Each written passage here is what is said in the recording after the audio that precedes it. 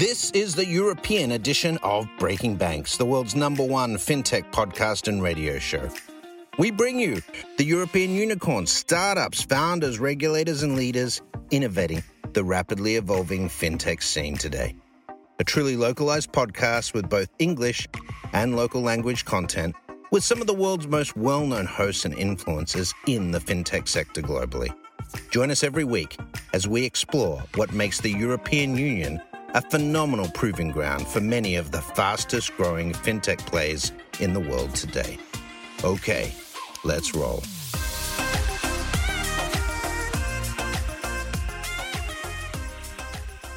Hello, welcome to episode 129 of Breaking Banks Europe. Today we're going to be talking about payments, and it's about breaking payments and how the payment space is changing and where the innovation is and where the opportunities are. I'm your host, Ajit Tripathi. Today I am a strategic advisor to Polygon, and I do a lot of work with a variety of crypto startups in this space. With me here today, we have Elena Elisea, who's the head of product UK and Europe for Gemini. Elena, please say hello to our guests, to our audience. Hi, guys. Hi, and we also have Liam Gray, who's the strategic account manager for Europe for Plaid. Liam, hey, everyone. Welcome. Hey. Please say hello to our wonderful audience. Hey, great to be here.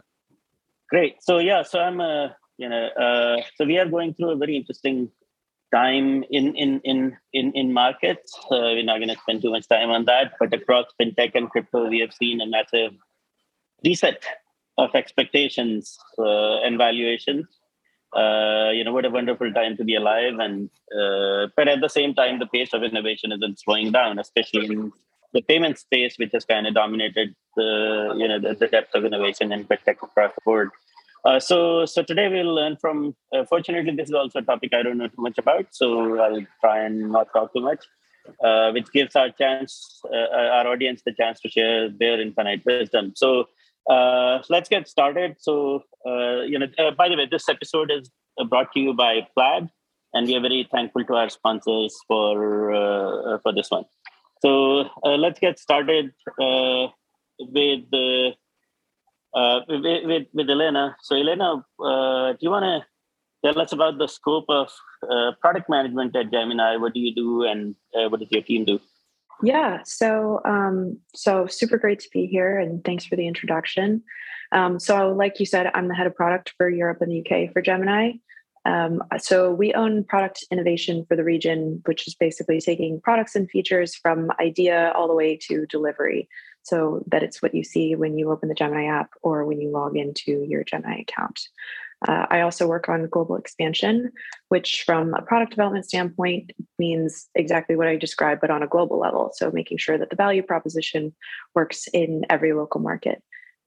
My first global expansion project at Gemini was actually launching our services here in the UK, where we've been live for almost 2 years. So that was our first international foray outside the US, and now we're expanding into Europe with our Ireland HQ and further afield APAC, and looking into other markets as well. And Gemini is, you have multiple activities. So primarily Gemini is a very well-known crypto exchange. You have custody and institutional lending. What else does product mean at Gemini, especially in the payment space? Yeah. So we have quite a broad product offering at Gemini. Definitely our bread and butter is the exchange and custody services, but we have a lot of new exciting products based out of the US. Right now we have Earn and the recently launched Gemini credit card. And then looking also at payments and payment space, I used to work on the payments team at Gemini. And so that's a really important sort of like feature, maybe like a pillar feature for us in terms of making sure that people can get into the crypto space. And so we really think about that as like a key part of our offering, since we are kind of this hopefully trusted gateway between the crypto ecosystem and the traditional financial ecosystem. And Liam, what about you? So Plaid is obviously extremely well known in fintech for your open APIs and the widespread adoption of Plaid's APIs. What's new and exciting at Plaid? Everything. So I'm a strategic account manager over here at Plaid. So that means I look after some of our fastest growing accounts across Europe. And I basically help them to leverage open banking payments and data and supercharge their growth. So in the crypto space, what that really means is helping them to bridge that gap between the crypto and fiat spaces. So helping them to onboard clients and fund those wallets. So that's mainly what we help our crypto clients in particular to do. In terms of what's exciting, a number of different things. So to be honest, one of the biggest things that we're really doing at the moment is educating both clients and end users on all of the things that they can potentially do in the open banking space. But I'm sure we'll dig into that in much more detail further in the conversation. Got it. Yeah, I think the user experience of fiat services has been a bit of a problem for crypto users for a long time. In the early days, I remember we used to trade everything against Bitcoin, and then some banking partnerships like Coinbase in the UK started and stopped, and I think we've come a long way from there. So Elena, what's your experience been more recently? And what are the innovations you have seen around sort of improving the user experience of crypto payment services, but also fiat payment services for crypto users? Yeah, definitely. So there's a lot that goes into that concept of accessibility, right? And the UX is a really, really big piece of removing barriers to accessibility for people around the world to get into the crypto space. And it's pretty basic in terms of how it's rooted in psychology, right? People won't use something that they don't understand or that isn't easy to use. But however, as much as I would love to make certain flows completely seamless, the reality is that with payments, and as in many other parts of the user experience, when you're working in traditional financial services or in crypto, we're faced with a balancing act really of consumer protection and compliance versus flows that are easy to use and accessible to all experience levels. So looking at parts of the Gemini flow as an example, when you want to fund your Gemini account using a bank transfer, we first require that you register your bank account information with us. And that is an area where we've worked with Plaid to make this super easy in the UK and in many of our major markets. So Plaid provides customers with that easy, safe, secure way to pass Gemini their bank account details for registration, and also helps Gemini on our side ensure that we have accurate and verified customer bank details. All of those are super important checks. We want to make sure that our users and their funds are as protected as possible. But understandably, that's where we lose some people in our payments funnels. And that's where it becomes a UX problem, regardless of how you're trying to get that information. I think we all can recognize the experience of being asked for information we don't have at hand or don't have time to provide. So we just leave the website and kind of never come back. But yeah, so that's part of why rather new partnerships and like the ones that we have with Plaid and areas like open banking, card payments, alternative payment methods are really exciting in terms of opening up that global accessibility to the crypto ecosystem, reducing that friction in the user experience in payments. All these types of products really provide new opportunities to make it easier and safer and more accessible for people around the world to get involved in crypto. So what are the current trends in consumer crypto adoption? Are you seeing adoption beyond, so there is a widespread criticism that the crypto is mostly used for speculative purposes and there isn't a lot of like day-to-day utility, economic utility. What are the current trends and what's your response to that? Yeah, so I'll give a very data-driven response to this one. And so Gemini actually issues an annual global state of crypto report, and we look at multiple countries around the world and how adoption is changing over time in all kinds of different markets from a retail perspective. And by retail, I just mean sort of the average person off the street, right? It's not the banks, it's not the hedge funds. This is what people are doing in crypto markets when they're sort of considering crypto as an asset class. So one of the most interesting trends that the research uncovered this year was that overall 2021 was a hugely transformative year in terms of mainstream adoption of crypto. So like if we look at the UK specifically, we found that overall 1 in 5 UK adults own crypto, and nearly half of those crypto investors in the UK bought in for the first time in the past year. So that is huge, huge growth and huge adoption. We all, I feel like, kind of felt that crypto was really entering mainstream just in terms of even media coverage, anecdotal conversations and awareness. And, my mom asked me about it. So I feel like that's an indicator. But it's interesting that it bears out. Yeah, it bears out as a trend in our research too. Like it's in the numbers and in terms of what we see at Gemini in terms of actual activity on the platform. So with all these new entrants to the market, the most important priorities are really education and we believe regulation to ensure that the right consumer protections are in place. And, to your point about some of sort of the criticisms around crypto and maybe like investor demographics or speculation, maybe speculative sentiment around crypto. We had some interesting highlights that I'd like to mention. So, we found that millennials are currently the generation with the highest level of crypto ownership in the UK. It's more than 60% of UK crypto investors that are in that 25 to 44-year-old age bracket. And I thought the report showed a really positive trend in terms of the gender diversity of investors. We found that over a third of UK crypto investors are female and over 55% of the UK's quote unquote crypto curious demographic are women. And crypto curious just meaning that those are people who stated they are either intending to buy crypto in the next 12 months or are interested in learning more. Right. So, here I represent a fintech audience and not my crypto shirt, right? So I'm going to ask some questions that sound slightly skeptical.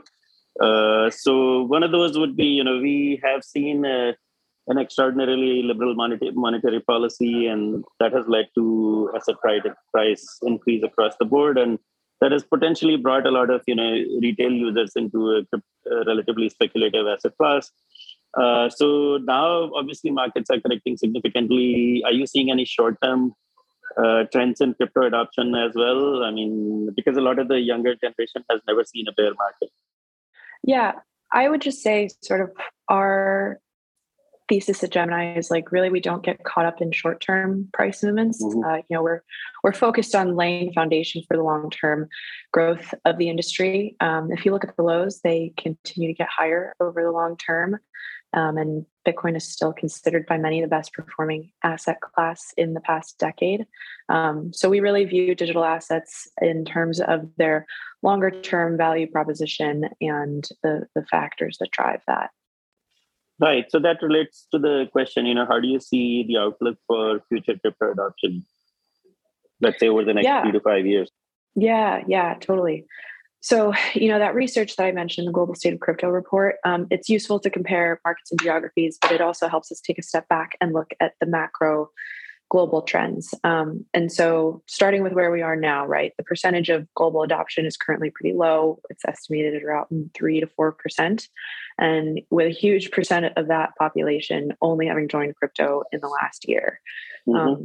And all in all, even with the hype of the last year and all the new regulations being put into place in various different countries this year, I'd say it's still early days for crypto adoption. There's a lot of people who have analyzed the adoption curve of the internet for comparison. And if you use that analogy, the common conclusion that's reached is that we're still in the 90s of the crypto era, which, is crazy to think about, but is also super exciting. So think about what the world looked like almost 30 years ago, right? In the 90s. Yeah. Like sadly, I'm that old. So I didn't have to reveal my age, but yeah. Yeah. And I mean, the level of progress that we've made in technology since then has been just exponential, right? So comparing that to how the crypto and blockchain industries look today, it's super exciting to be thinking about what the next 30 years could hold, looking beyond that 3 to 5 year timeline, even that you mentioned. I think there are a whole host of use cases that need to be explored and expanded upon, some of which are maybe being scaled up from current implementations, and some of which have yet to be addressed or even discovered. And then, of course, we also have various institutions that are entering the space very much in earnest. everyone from family offices to traditional wealth managers to digital asset managers, crypto funds, fintechs, even corporates who want to hold crypto on their balance sheet.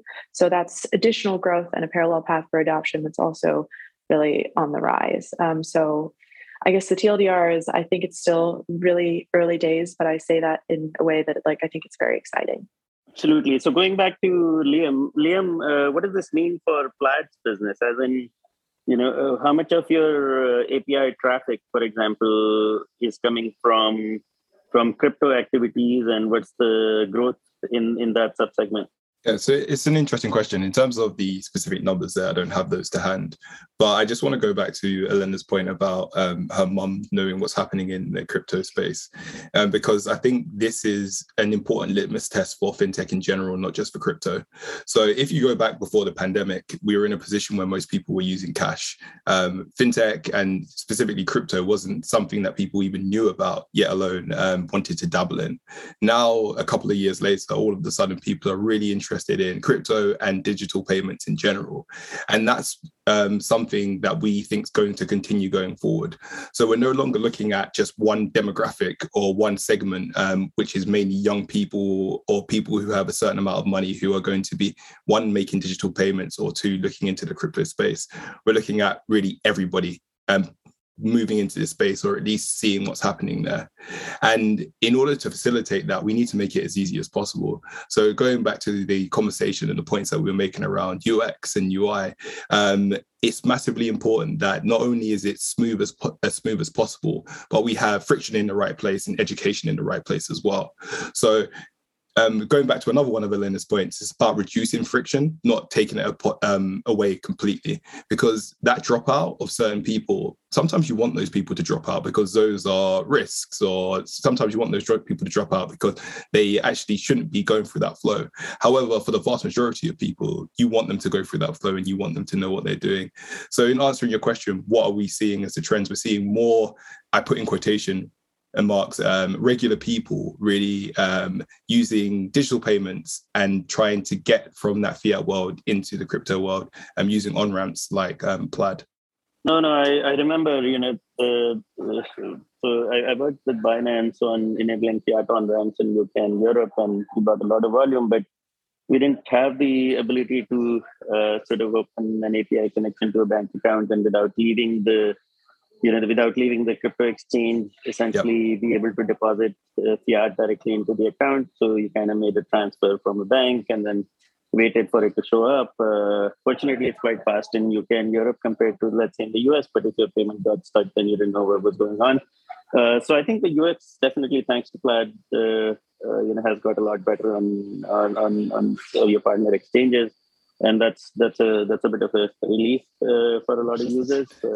Absolutely. So thank you for that. Now, take a very short break and come back to with some more, I think, interesting questions and answers after this break.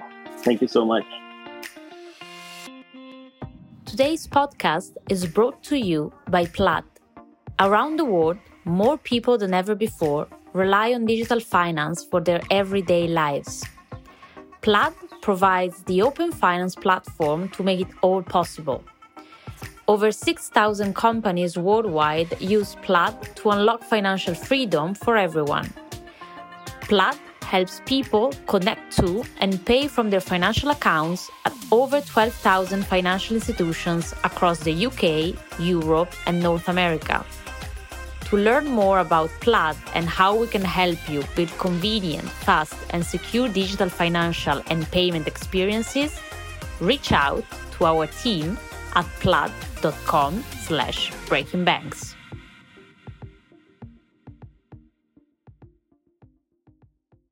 Welcome back to episode 129 of Breaking Banks Europe. Today we are talking to our guests, Elena and Liam, about the new trends in payments, right, across crypto and open API. So I know, Elena, you guys released this Global State of Crypto 2022 report. Where can we find it? Yes, you can find that on the Gemini website. I wish I had the exact URL in mind, but if you Google Gemini Global State of Crypto, the report is on the Gemini website, and it's a fantastic report. I mean, we learn a ton every year. We use that data internally quite a bit. Okay. And Liam, sorry for throwing you a curveball a bit. So I know you are very focused on, open APIs for the fiat system.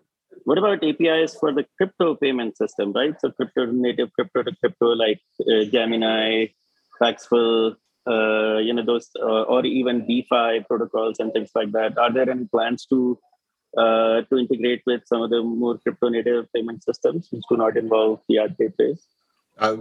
No plans in the very short term, but that's the goal, I suppose. Just we want to be the front door to financial services in general.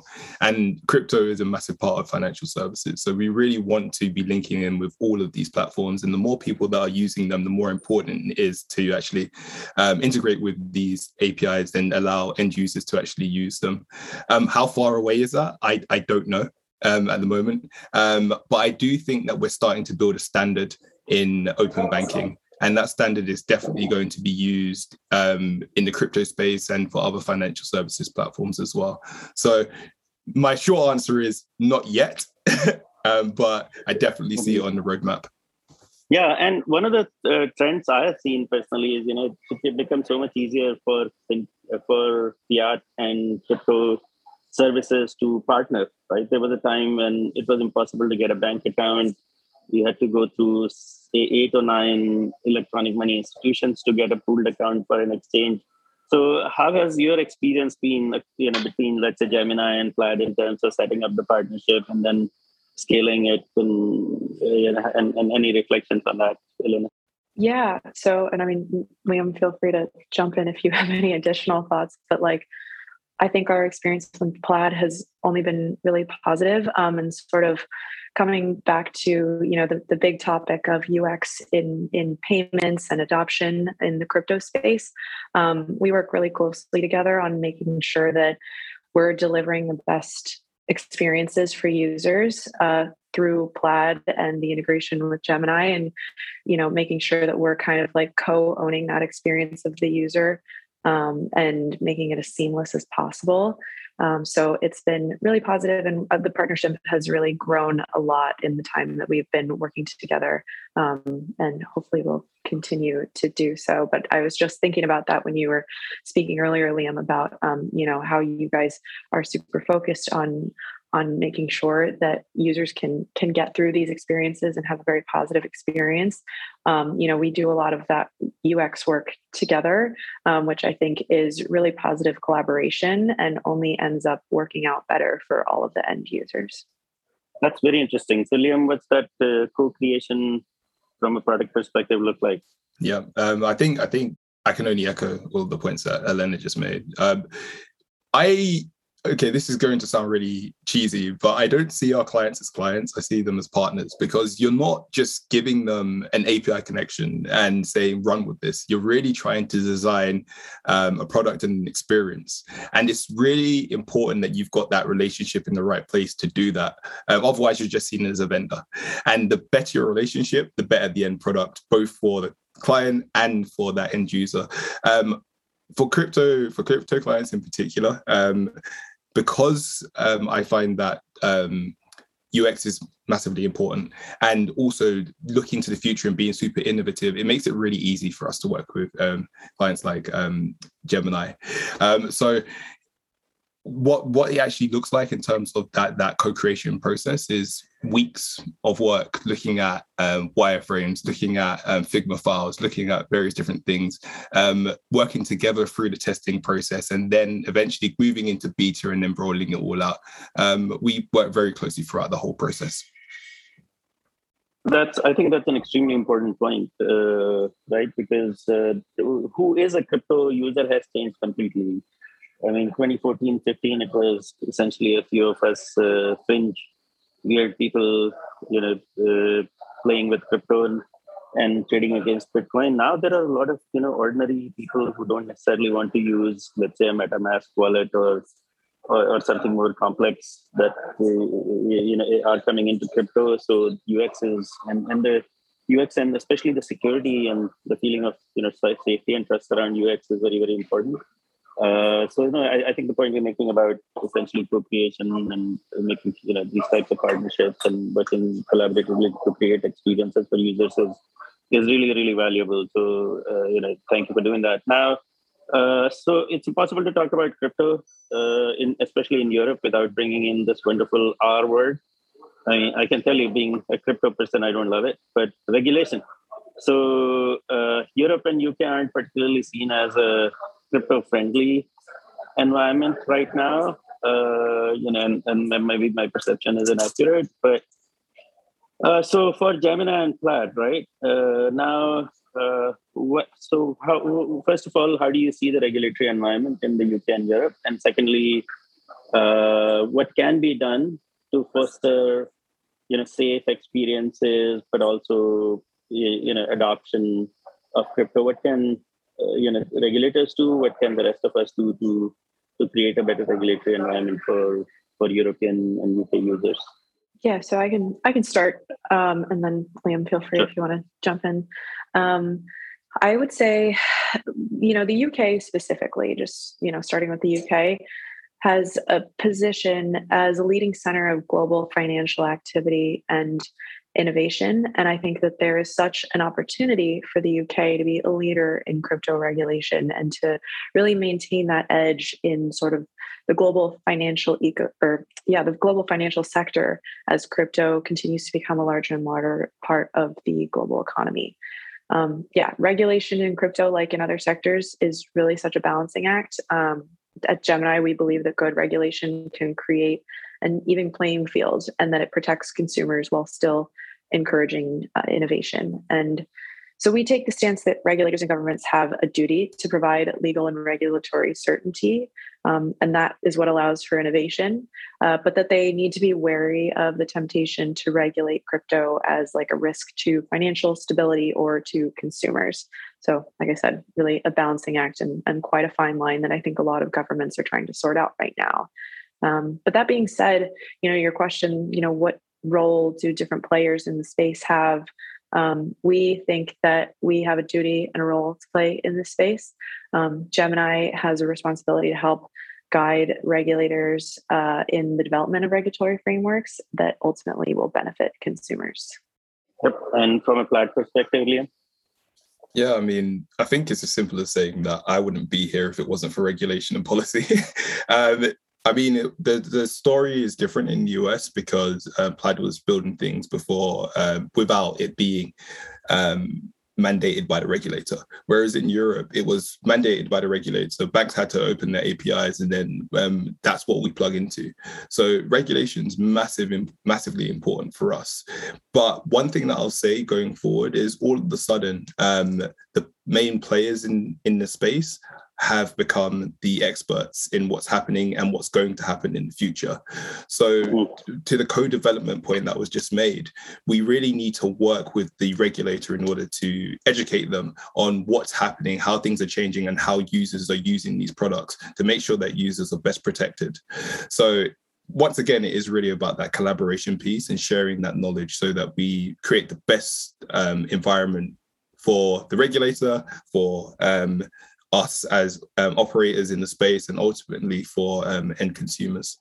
Yeah, so as the host today, I get some privileges, and one of them is to shill my own kit. So Stripe recently announced integration with Polygon, which allows their users to essentially make payments in a stablecoin. So Elena, you guys, Gemini have a popular stablecoin, right? That's GUSD. So what sort of trends are you seeing in the adoption of payments using the stablecoin? Yeah, it's a great question. So we do have GUSD, Gemini Dollar. That's a token that we issue out of the US. And I think that, there's a lot going on with stablecoins generally right now. Which, I'm not going to comment on. But I think stablecoins are a really promising sort of driver in the future adoption of crypto.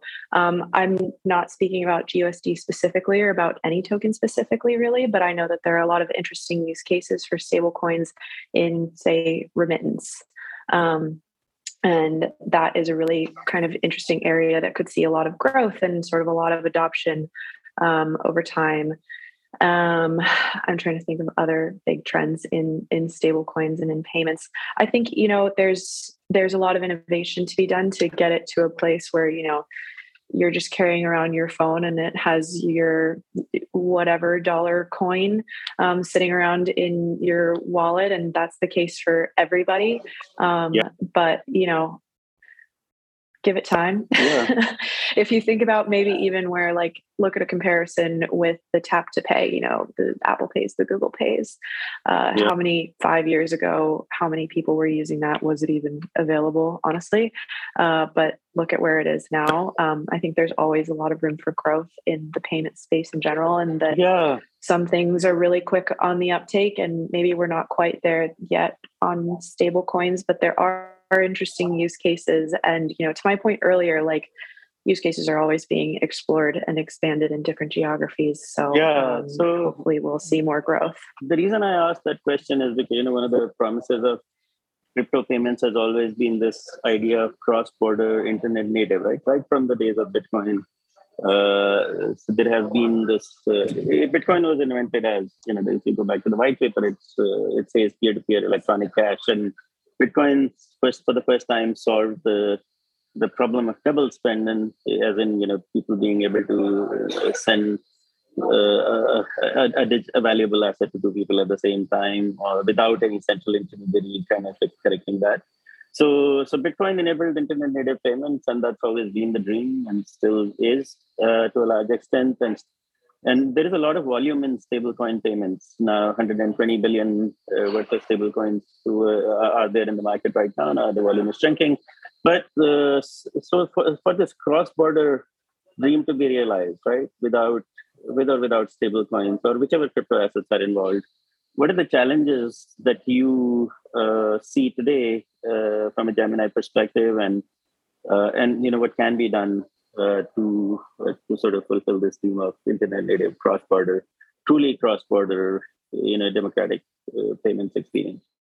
Yeah, definitely. So, at Gemini, we think about two major factors when we're thinking about expanding services and, trying to push into new geographies, maybe. There's first, of course, the local regulatory landscape. And then second, the local customer needs. And I think everything really starts from those two major drivers. We're looking into what do customers need in the region? Does our product offering fit the market? Are we going to be able to meet local product hygiene standards within the competitive landscape?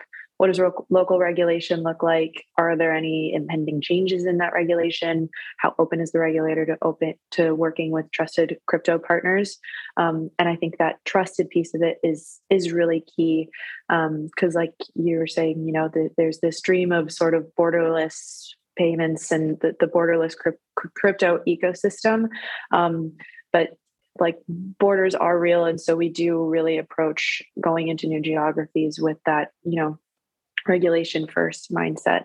So there's a lot of questions that are to be asked when we're approaching expansion, so we can make sure we're doing it right.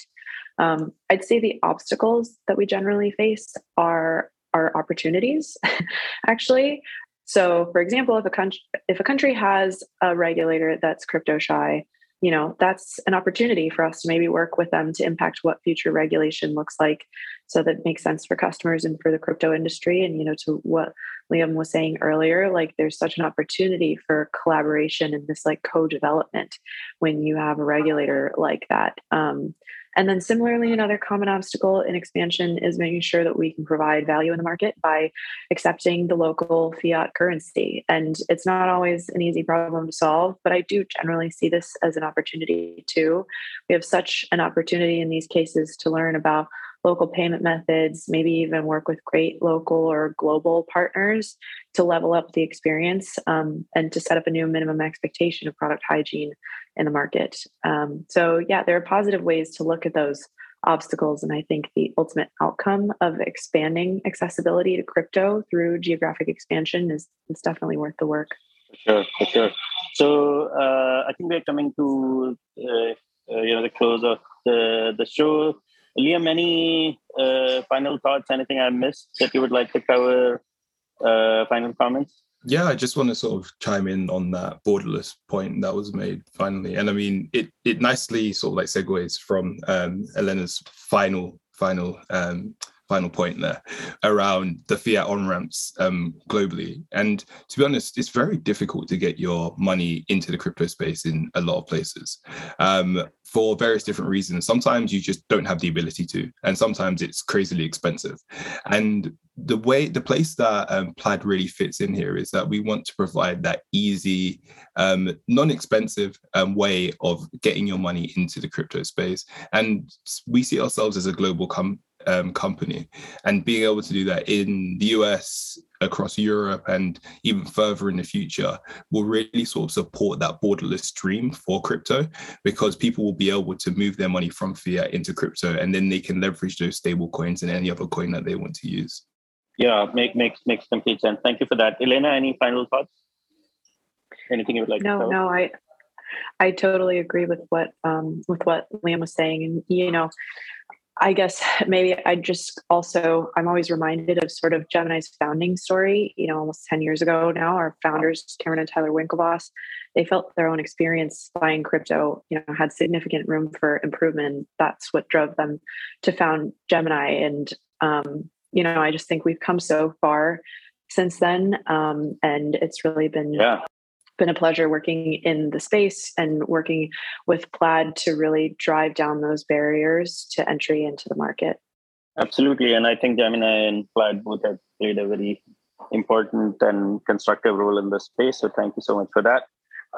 And thank you so much for joining us and, you know, informing and educating our audience about all the innovation that's happening in the space and your contribution as well. And really appreciate your time. Again, this is Breaking Banks episode 129. And on behalf of our guests, I would like to thank our guests. Audience, I would like to thank our guests, and have a wonderful day. Thanks for listening to Breaking Banks Europe, a Provoke Media podcast in cooperation with FinTech Stage. Don't forget to tweet us out, shout out, or post to the team at Breaking Banks EU on Twitter. If there's something or someone you'd like to hear on our cast, let us know. See you next week on Breaking Banks Europe.